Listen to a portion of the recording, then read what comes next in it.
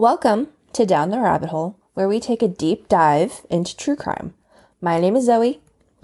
My first few episodes are going to be about Dennis Lynn Rader, also known as BTK, also known as Bind, Torture, Kill. Dennis killed at least 10 people between 1974 and 1991. Having a favorite serial killer is a little sick, so I would not say that Dennis is my favorite.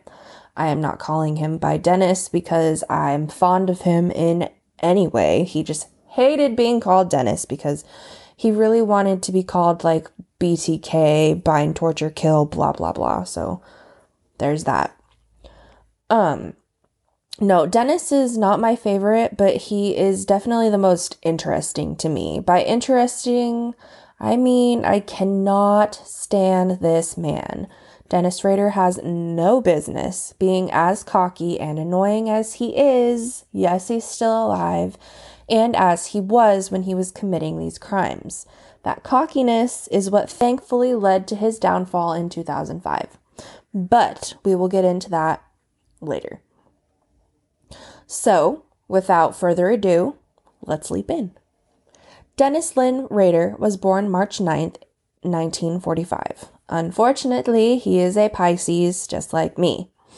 He was raised in Wichita, Kansas. His parents were William and Dorothea Rader, and he also had 3 other siblings, although not much is known about his childhood and his family life and stuff like that. But we do know that according to him, his dark fantasies started at a very young age. In school, Dennis was an average to below average student, which he continued to be for the entirety of his life. Average to below average.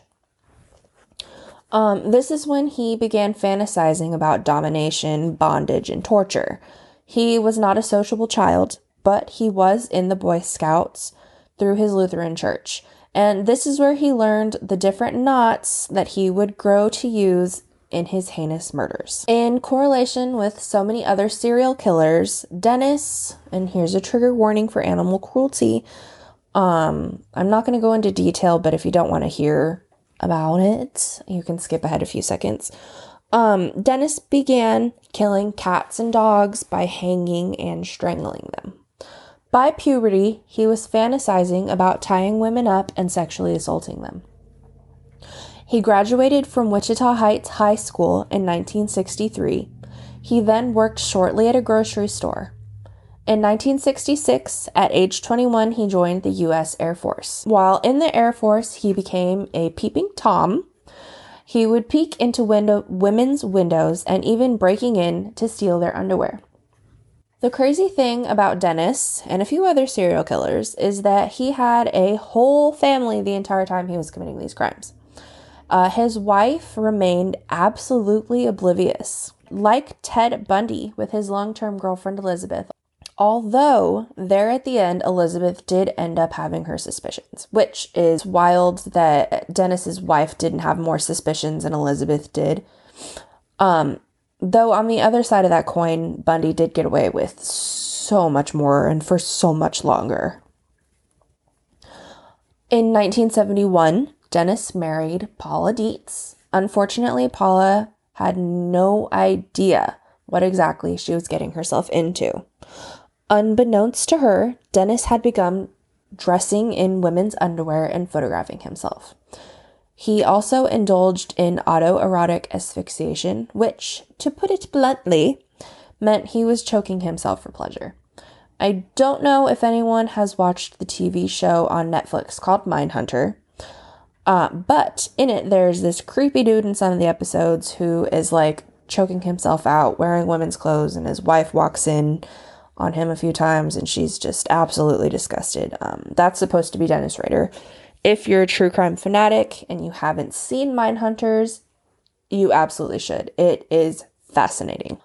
In 1973, Dennis began working at Cessna, which was an aircraft manufacturer. However, his real dream was to become a police officer, which is unsettling. He was attending Wichita State University and was working towards a bachelor's degree. In February of 73, Paula got pregnant with their first son. and gave birth to him in November of that year. It was about that same time that Dennis was fired from Cessna, and 6 weeks later, he would commit his first murder. Not so fun fact, he nicknamed his penis Sparky Big Time, aka Sparky, aka SBT. If I had to know that, so do you. After being fired, Dennis had a lot of time on his hands. It was at this time he began what he creepily called trolling. Trolling consisted of driving or walking around neighborhoods and school campuses looking for young women. It was also around this time that the Otero family moved into his neighborhood. Dennis became obsessed with the wife, Julie Otero, who was 34, and her daughter, Josephine, who was only 11. He stalked the Otero family for weeks, trying to learn their routines and day-to-day habits.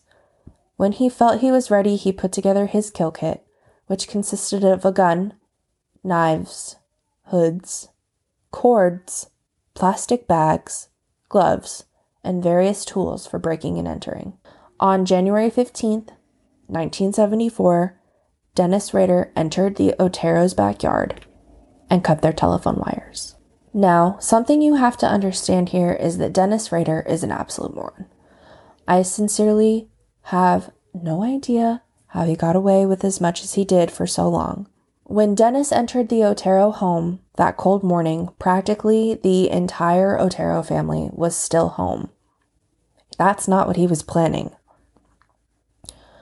Joe Otero, 38, his wife Julie, their 9-year-old Joey, and Josephine were still in the house.